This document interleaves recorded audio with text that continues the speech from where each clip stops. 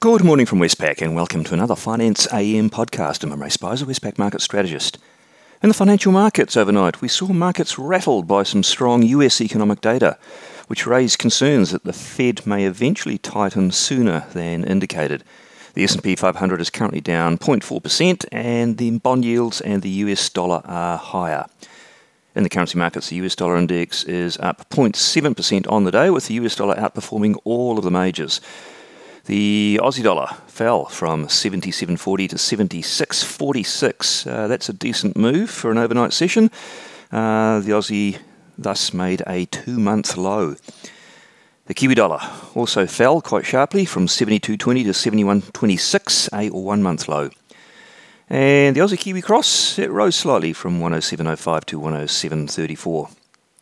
In the interest rate markets, the US 2-year Treasury yield rose just a basis point to 0.16%, but the 10-year yield rose from 1.59 to 1.63%. In commodities, Brent crude oil, not much change. Copper down about 3%, gold down about 2%, but iron ore up 1.1% to $211, making for a total rebound since late May of 18%. Now, the data out overnight, which rattled the markets, we got US ADP private sector payrolls for May. This precedes tonight's more important and wider jobs report, but it is taken by some to be an indicator of what we might get tonight. Anyway, the ADP report rose almost 1 million jobs in May compared to 650,000 expected. That's the largest monthly increase since last June, and it does reflect the robust recovery going on in the US. Also, we had a couple of survey updates, particularly on the services side. ISM services rose to a record high, with most of the components improving, and the market-labelled services and composite PMIs also rose to record highs. On the Fed speak front, we heard from Fed member Williams, who said now's not the time for the Fed to adjust its bond buying program, but it does make sense to be talking about options for the future. So another voice inching towards at least discussing tapering at some point.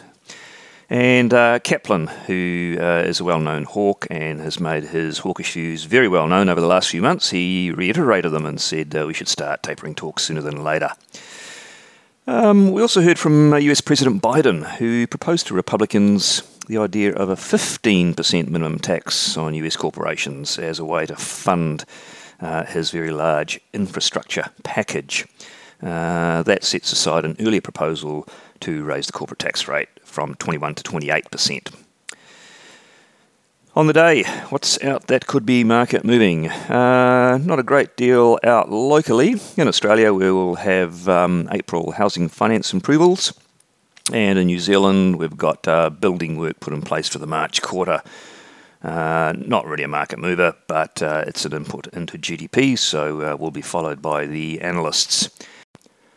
On to the Northern Hemisphere, and in the US tonight, the all-important and closely watched by the global markets, the May non-farm payrolls report.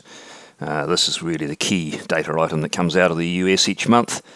Markets are expecting a rise in jobs of 674,000. Westpac, for what it's worth, thinks 800,000 with upside risk. Recall that last month we got quite a big downside surprise in this report. So let's see what we get. A big surprise, safe to say, will indeed rattle the markets. Well, that's it from me today. Thank you for listening. I'll be back again same time on Monday morning.